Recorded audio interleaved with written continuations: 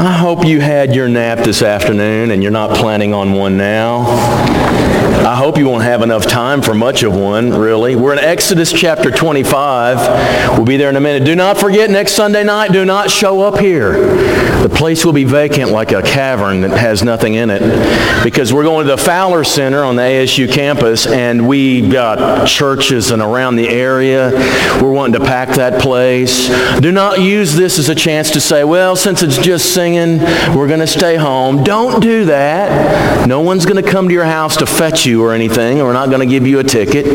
But I want to tell you, this is a time to show the area how good a cappella singing sounds and how much we enjoy being together. We've asked several congregations, Grace Point completely dispensing with worship and their building, and they're coming up there. Salem, Arkansas's got a bus coming. There are other congregations, and we wanted to show the area the unity that exists, even though sometimes we have skirmishes with each other. There's a unity that exists here, and we're going to sound really good. Tonight, right at the end of the service, maybe before the final amen or something, they want us to show Easton's baptism. I know it's a little weird, but when your kid gets baptized and he's 1,000 miles away, it's just kind of one of those, I wanted to see it. Well, they didn't get to see it.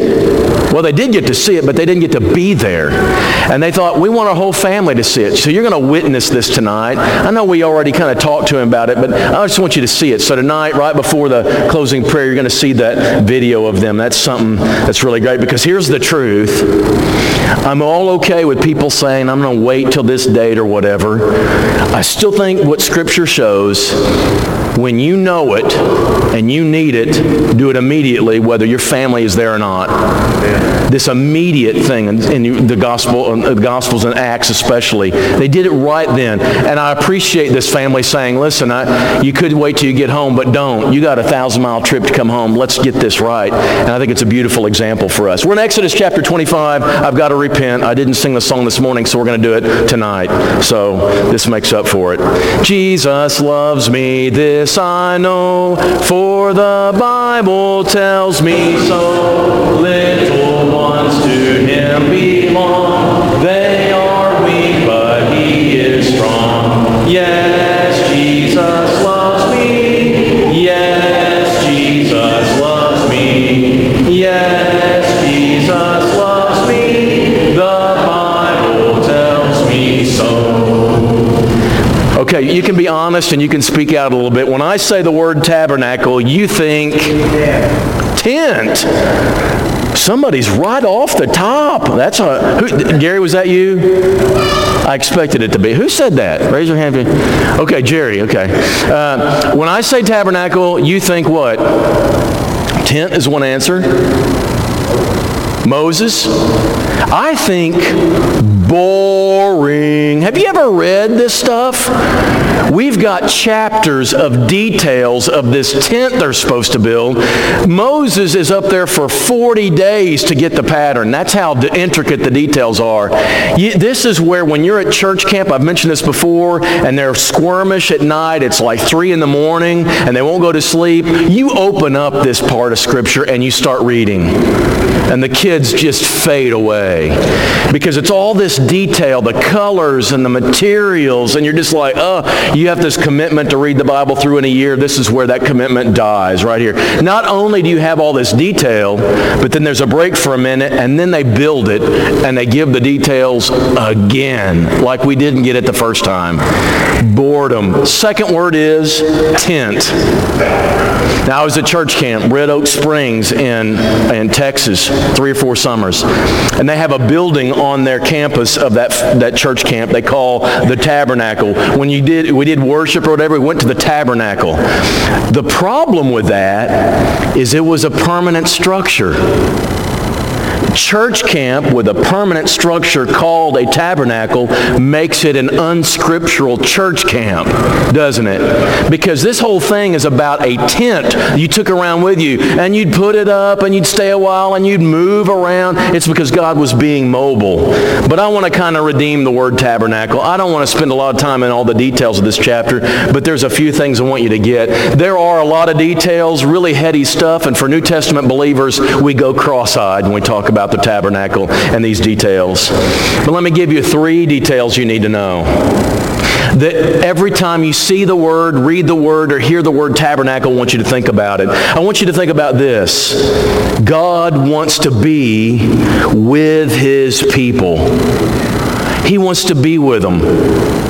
It's God's idea. Now, you're fully aware, like every believer is, Acts chapter 17, Paul talking to the Athenians and says, guys, we know God doesn't dwell in houses. He doesn't need anything made by human hands. He's everywhere. And to think that God can be confined to one location is arrogant and ridiculous.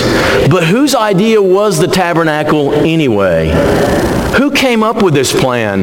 We want God living among us. It was God Himself. Look at verse 8 of Exodus chapter 25. Let them make me a sanctuary that I can dwell right in the midst of them. You get the idea we serve a God who wants to be right in the middle of our lives. He's not content to be rising above and us talk to Him on occasion. He wants to be in the middle of what's happening in your life. And too many of us want to make Him peripheral. But God says, I want to leave right there. I want to live among them. I want to dwell with my people. And so God calls Moses up on a mountain for 40 days to give him all the intricate details of this house, this tent that God is going to live in with the people. Why in the world do you think God wants to dwell with us, smelly, feeble, fickle people? We're stubborn and we're stiff-necked. Just a few chapters from now, God is going to say, back up, Moses. I want to fry all the Israelites and start all over with you. Imagine God dwelling among people who just can't get it right. And the moment He gives us the Ten Commandments, and just a few days later, they're wanting to build this golden calf. What kind of a people does God want to dwell among? It's us. Get this through your head. When you hear the word tabernacle, get this. God wants to be right smack dab in the middle of your life. He wants to dwell with you. That awesome thought is something that can bowl us over. He wants a relationship so bad that He arranges. I'm going to go through these details. I'm going to arrange to have a tent living among you. What was the sorrow that God experienced when Adam and Eve were driven from the garden? Here's the sorrow. It's there's going to be a separation between us now. Before that, Adam and Eve would walk with God every day, and they'd have this close walk, and that was lost forever because of sin. You know why it broke God's heart? Because that connection was severed in a way that can't be fixed until the end of time. But even from then on, He's trying to do some kind of thing to live among us. And that's the story of all of Scripture. And that's where the tabernacle comes. I want to dwell with you in the wilderness. And even after the tabernacle story and the failure of the Old Testament, we have this baby who's born. Call His name Emmanuel, which means what? God with us.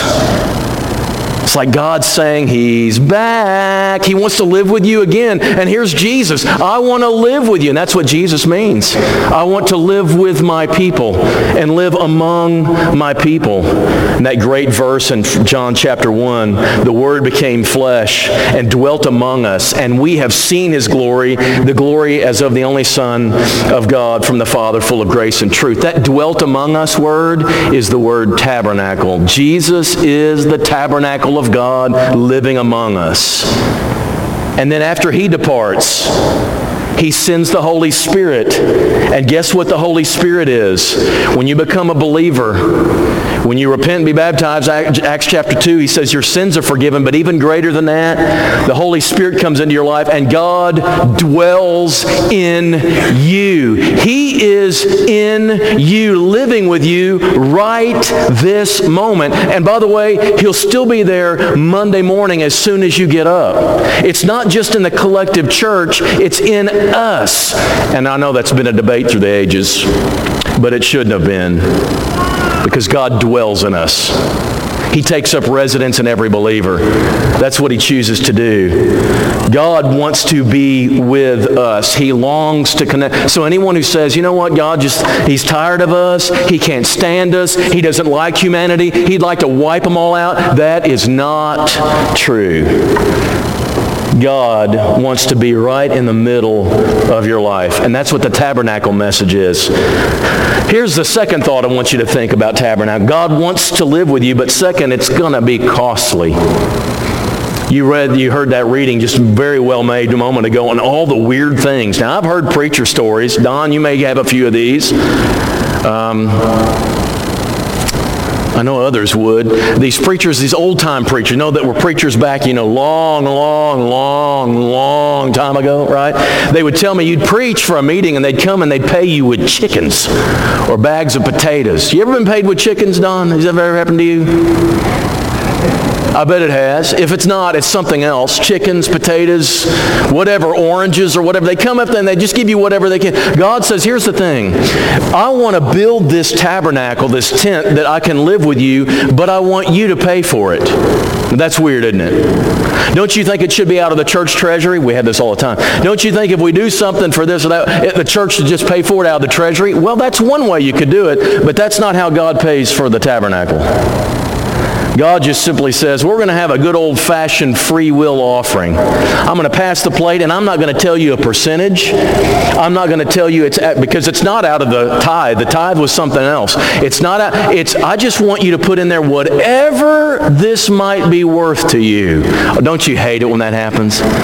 Just pay whatever this might be worth to you. What? I don't want to. Now, here's what happens. I used to go to Cardinal games all the time because I could go for cheap. Now it costs so much, I just don't want to go anymore. The price gets a little high, and I'm not willing to do that. God wants to do this on purpose.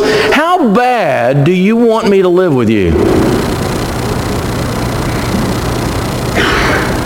It's easy to say, I want God, I want to know God, I want to have a relationship, I want to walk with God, but it's going to cost you something. It is going to cost you something. God tells you that right up front. He doesn't put it in the fine print, and He doesn't send you a letter after the fact. God lets us know, I want to dwell among you, but I'm going to tell you it's going to cost you something, and you got to be and I'm going to know whether you really want me there or not, because what you're willing to put in there tells me how much I'm worth to you. You can pay gold, silver, MasterCard, Visa. You can pay goat hair. I've never paid anything goat hair, but somebody did. You can pay with oil. You can pay whatever I don't care what you give. It can all be used for this, but I want you, prompted by your heart, to pay for this. So God's not going to move into a neighborhood where He isn't wanted. God will not force Himself on anyone. He's willing to move among us, but He needs to know that He's welcome. And that's how salvation is today, too. God really wants to take up residence in every human heart. He tells us this. God so loved the world. He loved them all. He died. His Son died for the sins of the whole world. God wants every man everywhere to repent. God wants everyone to let Him live within them and save them. But will God get what He wants? Not in this case. Because while He wants to save everyone, He will force no one. It's a matter of a choice. How bad do you want Him in your life? It would seem like an easy decision, wouldn't it? Man, the Creator of the universe wants to take up residence in my heart, in my life. He wants to dwell in me. Who in the world would turn down such a thing? But here's the thing. It's going to cost you. And this cost is what causes everyone to be hesitant. It's going to cost you time. It's going to cost you money. It may cost you friends. I know it's free, and it is. God paid the price, but it's still going to be costly to you for Him to actually reside in your life. We understand that when you think about a new home. I want to live in that home, and you buy that home, that's great, but I'm going to tell you, there's going to be a big chunk of money every month going out of your account to pay for that. It's a nice home. It's a great image to give you, but you are going to pay for it. You understand this with God, too. When you do come to Him, you submit to Him everything. That's what lordship means. Which leads to the third thing. When you hear tabernacle, you should say, God wants to live with me. When you hear tabernacle, you should say, but God's going to cost me something for that. And third is, if the tabernacle is, that it's on God's terms, not ours. I want you to look at two verses. Look at verse 9, the last one that he read a moment ago. Exactly as I will show you concerning the pattern of the tabernacle and all of its furniture, you will make it. You're going to make it exactly like I say. Now, look at the end of the chapter 25, verse 40. And see that you make them after the pattern for them, which is being shown you on the mountain. We all, I think the world wants a custom-made walk with God. I can kind of do what I want. I can add God to my life, and I can accentuate or accessorize my life with my own stuff.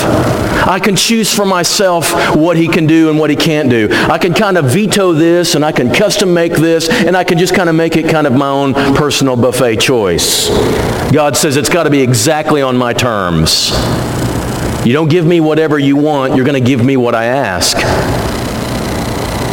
If we could express our individualism, I think we'd have a lot more people saying, I want to be part of the church because I can, and there is some individualism in the church, by the way. There's a lot of free areas, but there's some areas where He says, I've got this pattern, I want you to honor it. If this is just about adding God to your life among all the other things, that would be one thing. I'll tell you about my NASCAR experience. I have a couple of these, but one of them I remember keenly. We were sitting in Bristol about ready to watch this race, and they were having the national anthem. You know that basically all NASCAR fans are the same. They all believe in God very deeply. There's no atheists who are NASCAR fans. I don't really know why this is so. They're all God-loving people. And they'll tell you so.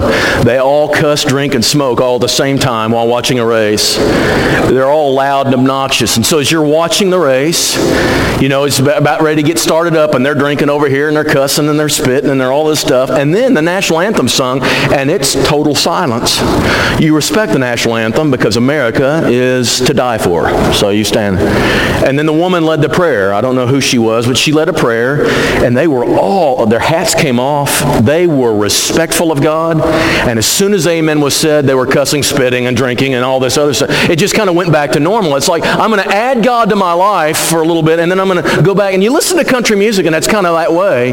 We do whatever we want, and we add God to it, and it sounds like it's endorsement. It's just kind of a funny thing like that, right? That's how I think a lot of people think. I'm just going to add God to my life. Great, you were saved, put you into my life, and everything looks the same basically. It doesn't change anything. I just add one more feature. And God is saying to us in the tabernacle, you're not going to build this and do with this whatever you want. The pattern is going to be honored, or I won't live there. And He has a right to do this. There's a new owner in us. I think about this about the New Testament so much. I think about 1 Corinthians chapter 6 when Paul says, you're asking me, can you Christian men go and consort with prostitutes? And he says, no, you can't. Do you not get that your salvation and that your invitation for God to live in your life reorders your life? And God says, you can't have me and that stuff too. He's a pesky owner. He's kind of invasive, and He has strict demands for what you do with that life of yours. And He says about baptism in Romans chapter 6, He says, you used to be slaves to sin, which leads to death. Now you've been changed. You're now slaves to righteousness, leading to holiness. There's been an ownership change, and when there's an ownership change, all the rules change. All the ways of who can do what in this house changes. It's understandable. Any restaurant that changes ownership, it changes rules. Same with a bank and same with everything else. There's a new owner. I struggled kind of a little bit with this over the weekend. We were all invited to Myatt's first birthday party. Now, I usually stay away from little kids' birthday parties. I'm not terribly comfortable with little kids. You know, they just kind of, I don't know what to do. What do you do with a 1-year-old at a birthday party? And I thought, well, I'm going to do this, though, because it's Myatt, and because he's here, because I feel like I had personal investment in this kid's life, and so I got to thinking about this. What almost made me change my mind is that Melissa was on this Houston trip, and so I took her 4-year-old Bible class last Sunday morning. I thought, how hard can it be to teach 4-year-olds?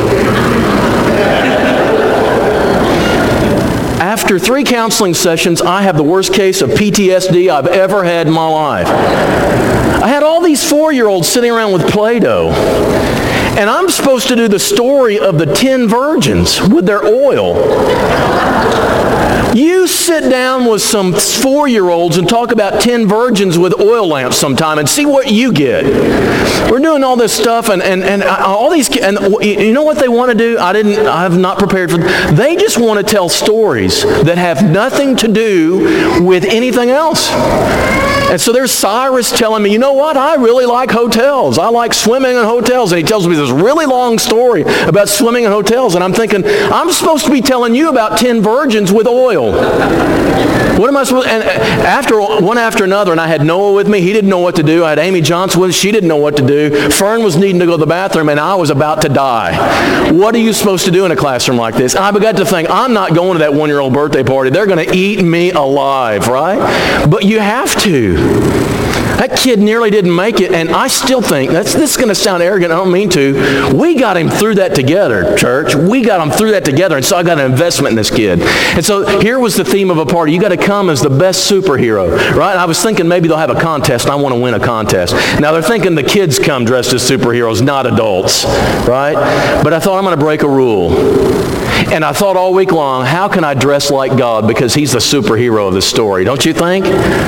He's the superhero of the story. And I kept thinking, fire? I don't know how to make myself fire. I don't know how to make myself light. And nothing about me. I mean, we're all in the image of God, but it just didn't quite communicate, right? Me coming in, I'm just like in the image of God. See, that's not going to work. So I settled for something second best.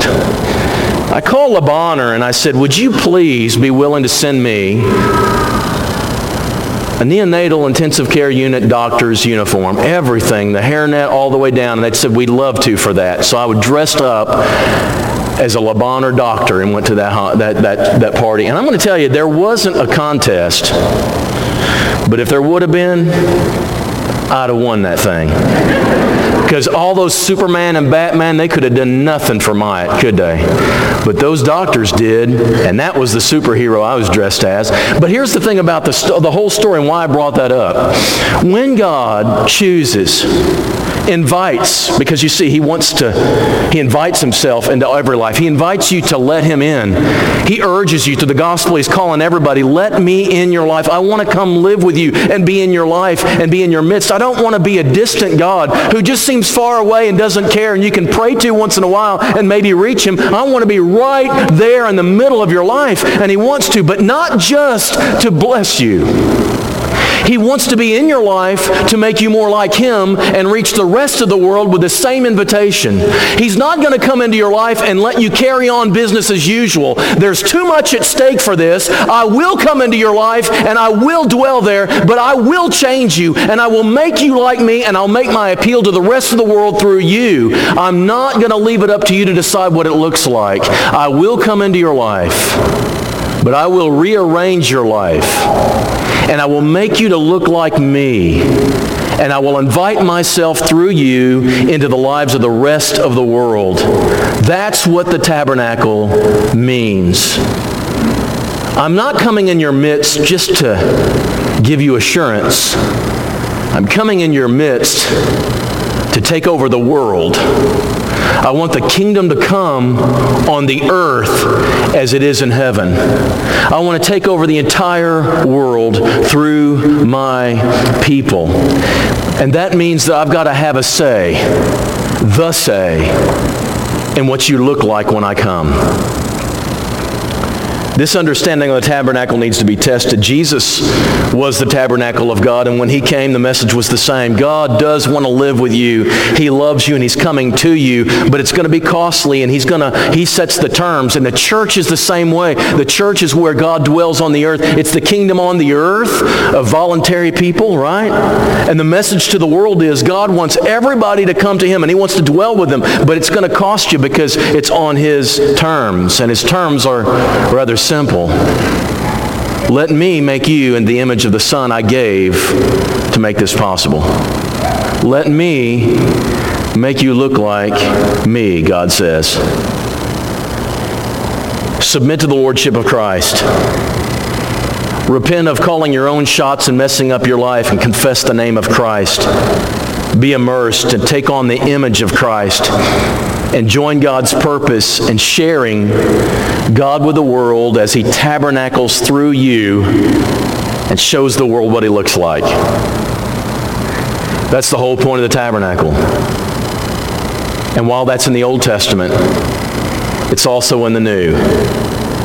Today it's called the church. And that's your mission for this week. Be God in the world and beckon other people to let God in their lives too. There's your mission. Now go forth and live it. If there's anyone who needs to respond this evening, the invitation is open as we stand and sing to encourage you.